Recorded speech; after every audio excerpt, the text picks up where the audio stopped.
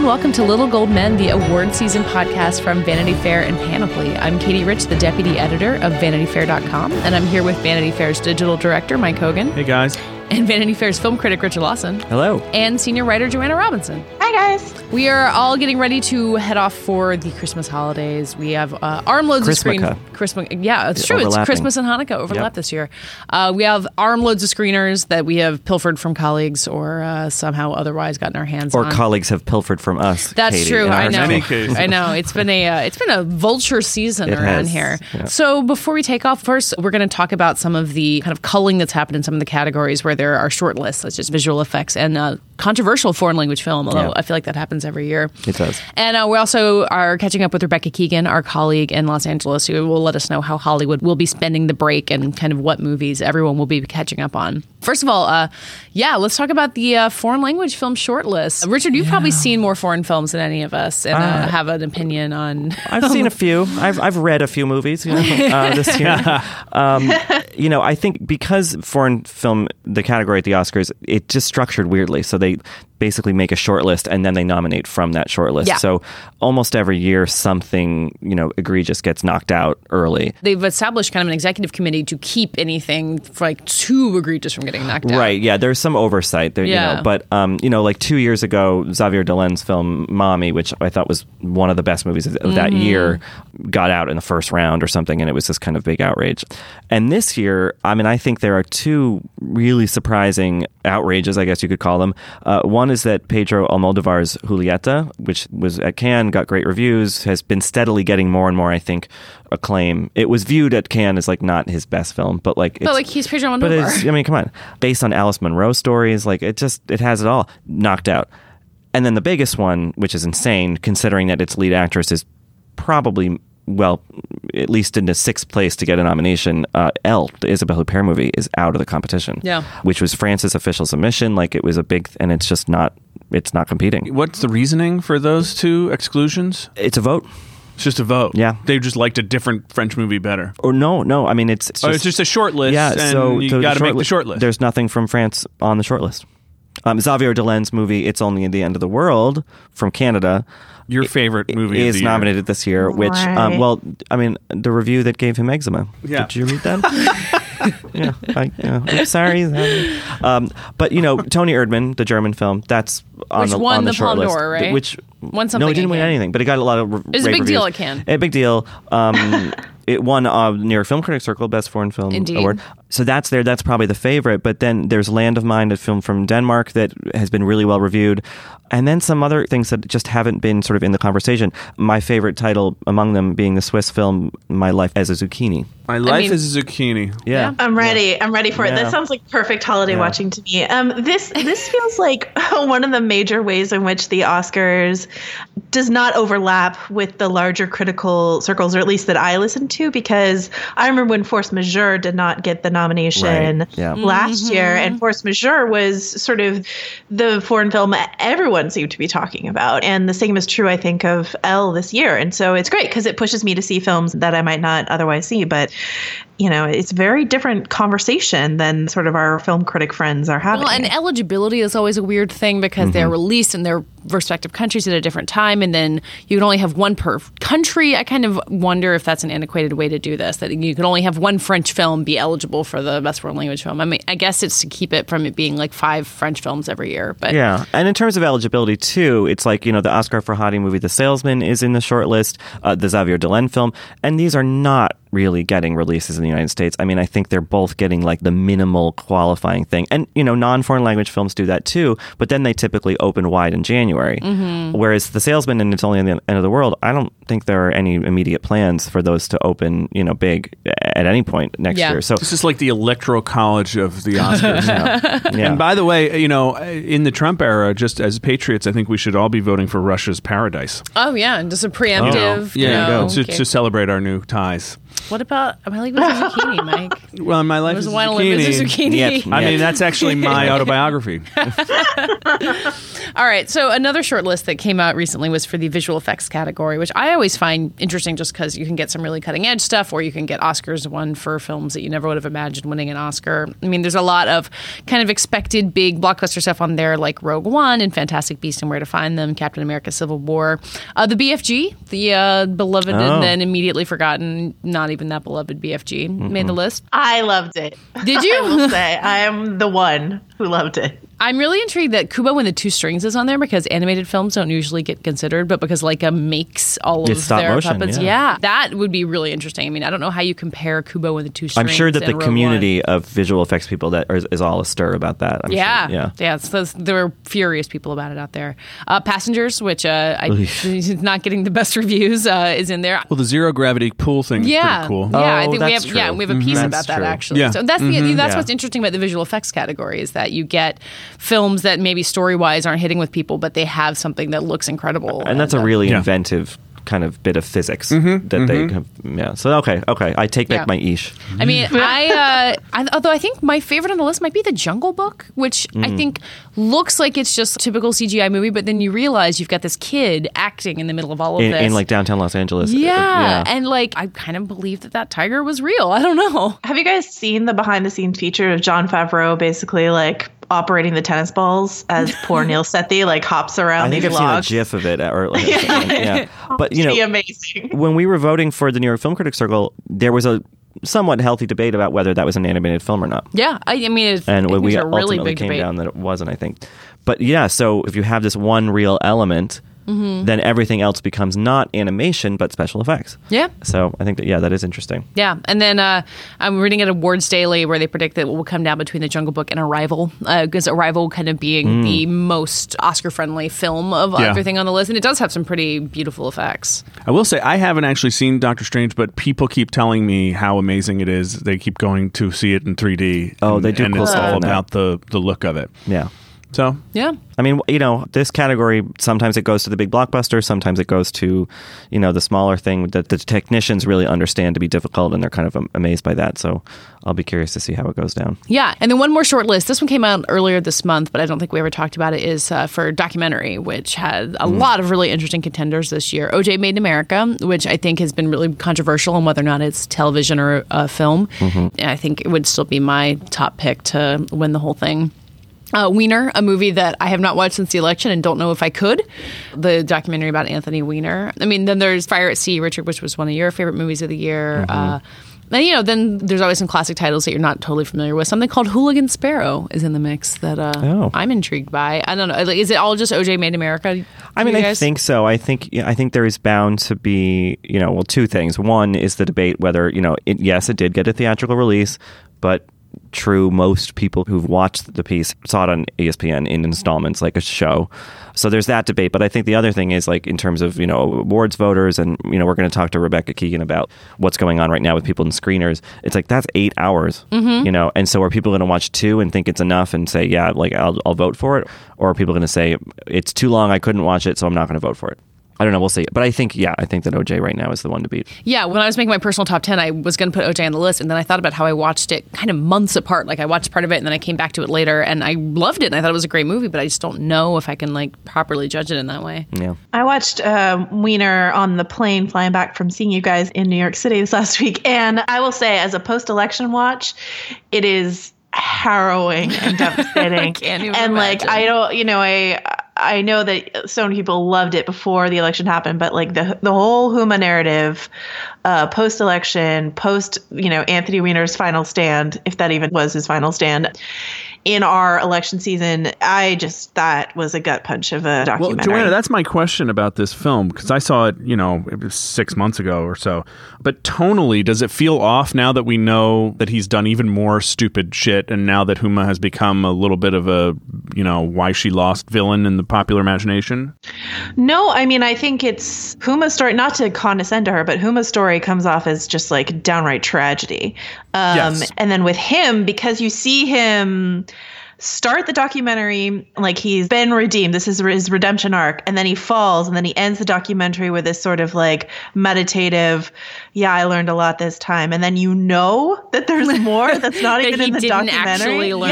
Yeah. I mean, it's just fascinating. It's really into like his pathology. And there's that scene, which I'm sure you guys remember because it's so striking, of him on MSNBC where he's alone in that studio just sort of yelling at the camera, and you just see his side of it. And it's just sort of like, you know. with Lawrence O'Donnell. Oh, I know. Yeah, and so Lawrence O'Donnell's like, what's wrong? There's something wrong with you.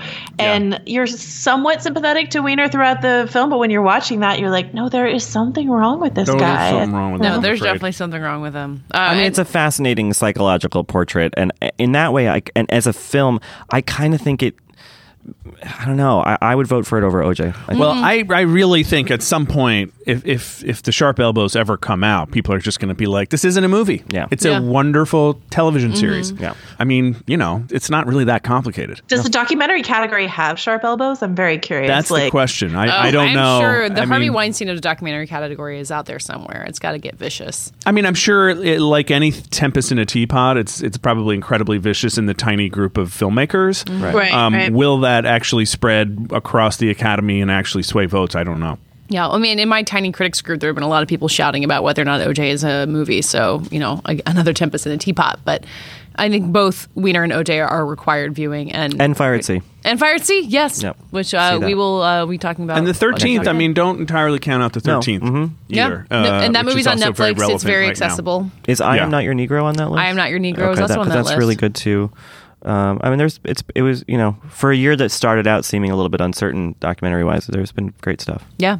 So we're going to welcome Rebecca Keegan, who we have on the line, our Hollywood correspondent, who is going to let us know what's going on in Hollywood now that everyone has gone on a 2-week vacation, right, Rebecca? Like the town is just shut down.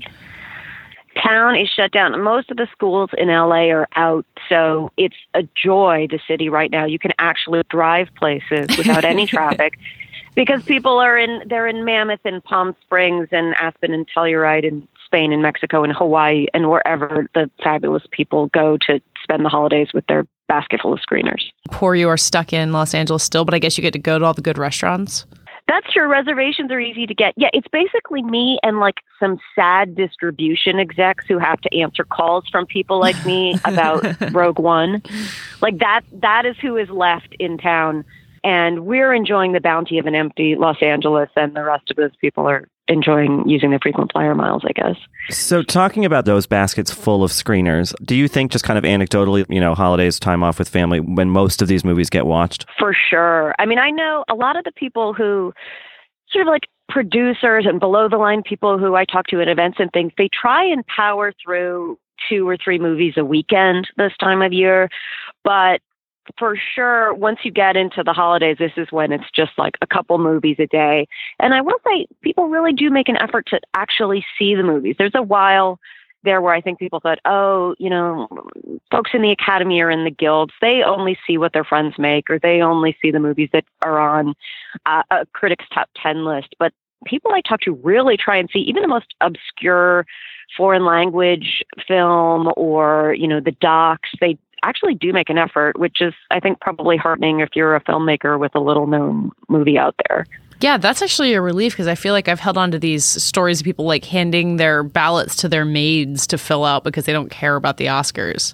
Yeah, I think those are a little bit apocryphal. I mean, maybe people just don't admit it to me, but I have found the opposite to be true, where I'm just kind of stunned by people's commitment to see, you know, that one documentary short subject. It's like, really? Power to you.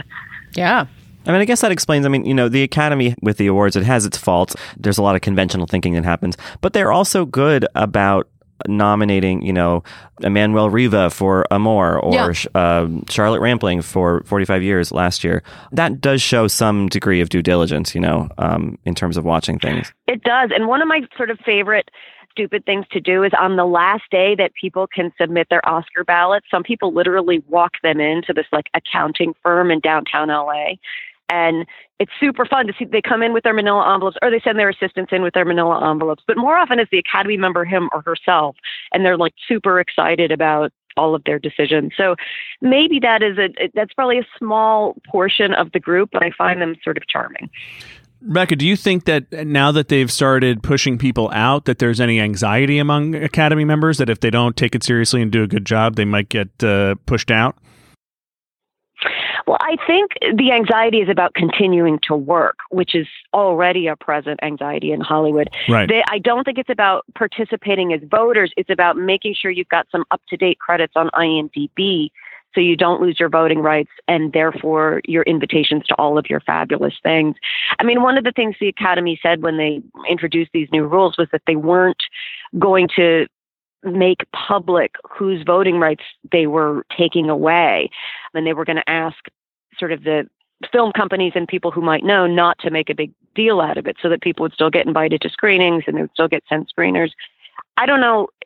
It'll be interesting to see as this first year of it plays out to what extent this stays a secret and to what extent people either out themselves out of frustration or, sort of get found out. So now that we have Golden Globe nominations out, SAG nominations out, it helps clarify the kind of awards race a little bit. Have you noticed since those nominations were announced any change in the tenor of things, or have any campaigns sort of burbled into being or dropped away? Or what is it like now that we're post some nominations? Well, it's interesting. I mean, the SAG nominations were really kind of peculiar this year. And I think normally people who run Oscar campaigns count on the SAG nominations to clarify things more than they actually did. I mean, for instance, you have like La La Land left out of the ensemble prize, and it's considered by many of us still a front runner for a Best Picture.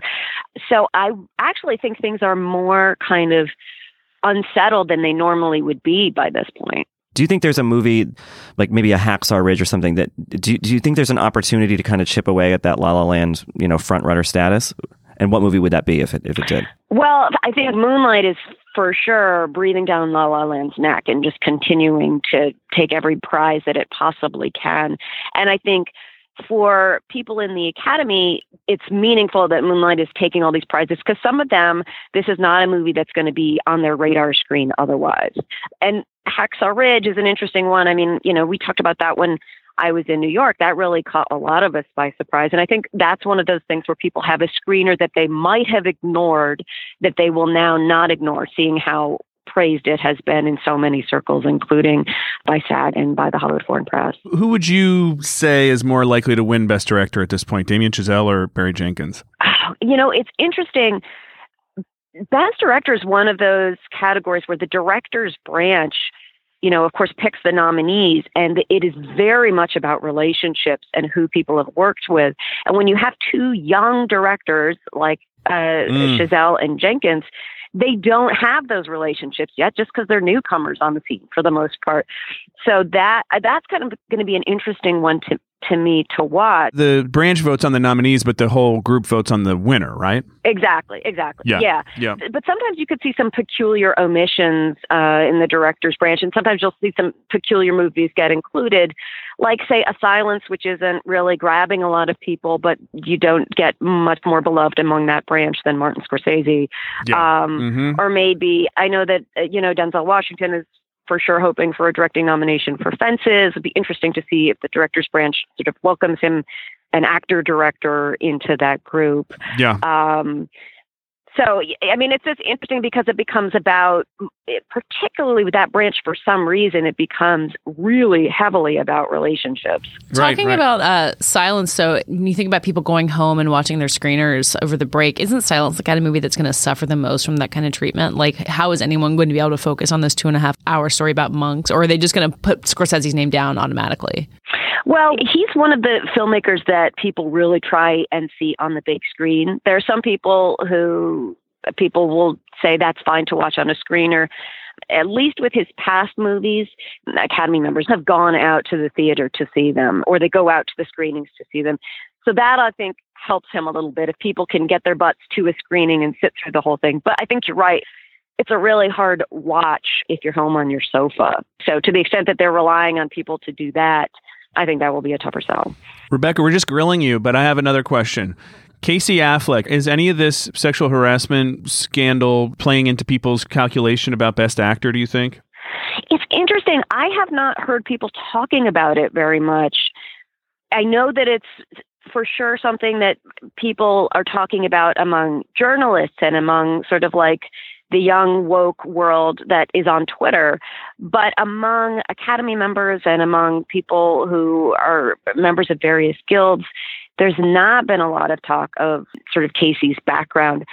That could burble up when we get into the new year, and we're really, that first week of the new year when Oscar ballots are out is when you see sort of competitors trying to torpedo campaigns. Mm-hmm. I don't think it would keep him from getting a nomination. It just seems like that is an unstoppable train at this point. Well, just like looking at the Golden Globe nominations of who might win the Best Actor in a Drama campaign, is Viggo Mortensen going to have some kind of like shadow whisper campaign? Who's going to take the biggest target at Casey Affleck that might bring him down? Yeah, that's a hard one for me to imagine. I mean, that's a good example of a movie that I think will not fare as well as we get deeper into the season as it has in the first sort of couple of critics groups or SAG nominations.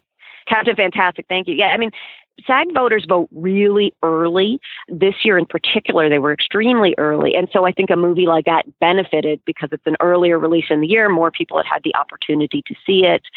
As we get into the groups like the Oscar voters who are voting later, they have more time to see more of these sort of November, December releases. And I think that they will probably bump out Viggo. Although it could be, I mean, you know, this is a head scratcher of a year so far. So what happens? So when everyone gets back from break in January, and then there's less than a week until the Golden Globes, like, does everything just spring into action? Campaigns go into overdrive, or does everything wait until the Golden Globes and then it kicks back in? No, it kicks back in.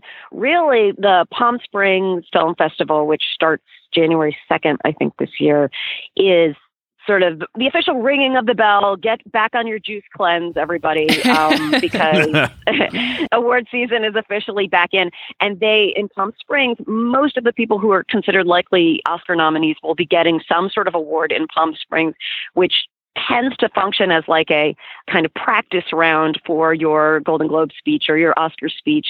It's not televised, so it's a little lower pressure, but I have in years past literally heard people make some of the exact same lines and jokes in their Palm Springs speeches as they then do in later televised events. So that starts it up.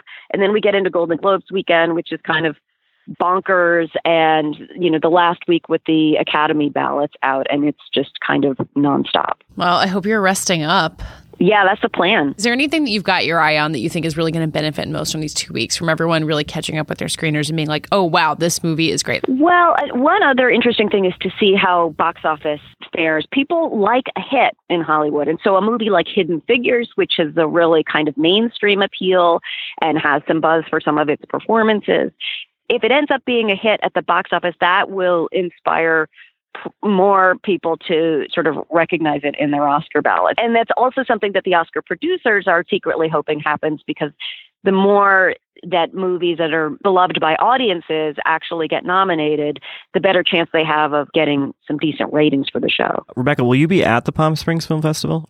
I will be there, yeah. Well, okay, if you have a chance, I was just browsing the list of films. There's a movie screening there that I saw in Toronto, and I think I was like the only critic who saw it, from what I could tell. A movie called Brimstone with Dakota Fanning. That's one of the nuttiest movies I've seen in a long time. If you have time, check it out. It's a weird Western horror movie. I'm adding that to my list. Yeah, it's. I think people will be talking about it next year, so... Well, we'll give you a deserved break before we send you off to Palm Springs. And just keep us posted. And when, the groundswell starts for the return of Birth of a Nation or something crazy, we're counting on you to keep us posted. I will be here to chart it. Thank you. Bye, guys. Thanks a lot. Thanks, Rebecca. So now, before we all head off to eat our Christmas hams, we're going to go big before we go home and look a little bit ahead to the award show that will be waiting to greet us in the new year, the Golden Globes. So just for fun, because we don't really do Golden Globes predictions otherwise, let's just be bold. What is going to win both Golden Globe categories, the motion picture drama and musical or comedy? Joanna, make your bold predictions first. Well, so I would like to go bold, but I was actually looking at the history of what the Golden Globes picks, and I know we make fun of them for being this like wacky, erratic sort of award ceremony, but they kind of go down the line when it comes to the drama pick. And the wild card is usually the comedy musical, but this year we've got an entry like La La Land, which seems just like such a sure shot. If La La Land doesn't win, something insane has happened. Exactly. So I would say La La Land for comedy, and I'm going to go Moonlight for drama. So there you go. Richard? Yeah, I mean, I think La La Land is clearly the front runner in its category. I'm going to be a little bit more conservative, I would say, and this is not what I want to win necessarily, but I think Manchester by the Sea will win. What gives it an edge over Moonlight with the Globes, do you think? Not being black and gay? Well, I don't know. I mean, it's foreign. It's, I don't know. I just think that movie... Sharks. Sharks. It's all the talk about sharks. Right, exactly. Not a shark. I don't know. There's no sharks up in here. Oh boy! Actually, Mike's Boston accent actually is going to win everything. I don't know. I just think that movie has like so much love behind it, and more people have seen it. Yeah. No, it's interesting you say that, because first I wrote down Moonlight, and then I'm like, no, that's probably too black and gay for this award. And then I was looking back, and they gave it to 12 Years a Slave, which is a very different kind of film starring African American actors, or British actors actually. But I don't know. I mean, but I think that is a decent question. Did Brokeback Mountain win the Globe? I don't remember. Well, Crash won for Best Comedy. Yes, obviously. Yeah, Brokeback Mountain did win in 2005. Yeah, so I don't know. But also, well, while we're here, I'm just going to say that the Descendants won for Best Drama 2011, which is just why that's not a comedy. Anyway, whatever. Yeah. Go ahead. I definitely would have forgotten there's that. the gray line between comedy and drama is maddening. Yeah, well, which is what's nice about this year, that La La Land is, even though it has dramatic moments, I think What if you had a really Right. serious dark musical? It would still be in that category. I challenge you to Les make that, Mis, Richard. I think. Yeah. Yeah, that's true. Like Florence Foster Jenkins or whatever. I think Deadpool and Hacksaw Ridge. America is an unpredictable place. Although this is the foreign critic, so who knows? How dare you? Mike? How dare you? You're probably right, though. I was actually going to predict. I mean, I'm with you guys on La La Land, but I don't know why Lion just feels like it's kind of waiting to jump in there. And with the whole idea that Manchester by the Sea and Moonlight are kind of competing as the top critics picks, and I think about how La La Land won the New York Film Critics Circle because Manchester and Moonlight, not because, but after Manchester and Moonlight had won everything. I don't know. Maybe I see something weirder happening. At Very the dramas. international too. That movie. Yeah, exactly. Yeah. It's got India and Australia playing major roles. So I don't know. Mike, what do you think? I think La La Land does have it in the bag. I can't imagine anybody beating it. I think that it's probably Manchester or Moonlight, but I don't know. I could actually even see Lion just because it's incredibly moving, and if the two kind of critic darlings split the vote, maybe it could be Hacksaw Ridge. I don't know. I think this one is it'll be very, very interesting to see what happens, and I don't even know if it'll be good or bad for whoever wins, because there might be an immediate backlash to whoever wins. Yeah. If Hacksaw Ridge wins, I feel like that's a canary in the coal mine, like, the people on the ground in Michigan telling the Clinton campaign, like, we have a problem here. Like, I feel like that could be like a sign. Right. Yes. That's how I feel about Hell or High Water. I finally watched it this last week, and I was sort of tweeting, like, gently derisively about it. My Twitter feed filled up with a lot of Hell or High Water defenders. Yeah. I don't know, man. It's that and Hacksaw Ridge do seem to be these like Trump's America movie contenders that. Didn't you say your dad loves Hell or High Water? My dad, notorious Trump voter, did love Hell or High Water. I have not gotten his opinion on Hacksaw Ridge because we have not talked since the election. Well, since we're on that topic, I think we should all, despite what we said earlier about Mahershala Ali having this in the bag, I think we should all prepare ourselves for Jeff Bridges to win Best Supporting Actor. Oh, for sure, because it seems entirely plausible. Yeah. I think I said this at one point and felt bad because I love Jeff Bridges and I wish good things for him, but I don't even think he would want to be the guy who beats Mahershala Ali at this point. If he walks on stage shirtless but wrapped in a blanket, like he is in one scene of that movie, I'll be like, all right. Carrying a six-pack of beer? Yeah, Bridges doing it. If he comes out in character as the dude, I will be totally fine with it. Yeah. I wouldn't put that past him. Yeah. Well, when we come back for the new year, we'll maybe talk about more crazy surprises the Globes could have in store for us. But chew on these while you go about your holidays. Mel Gibson, I mean, it's possible. He's nominated for director. Yeah. Well, as Rebecca said, it's a really kind of unsettled seeming year. So many things are possible. Yep. And we've all learned that our predictions can't be trusted. That does it for this week's episode. We will be back in the kind of slow period between Christmas and New Year's talking about our favorite films of the year. So don't go anywhere. And in the meantime, we're at VanityFair.com writing about award season and everything else. On Twitter at Little Gold Men. And on our own, I'm at Katie Rich. Richard? Rylaws, RILAWS. Joanna? Joe wrote this. And Mike. Mike_Hogan. This episode was edited and produced by Alana Milner, and thanks to Laura Mayer and Andy Bowers at Panoply. This week's award for the most foolproof awards prediction goes to Mike Hogan. Sharks. Sharks. It's all the talk about sharks. Right, exactly. Not a shock.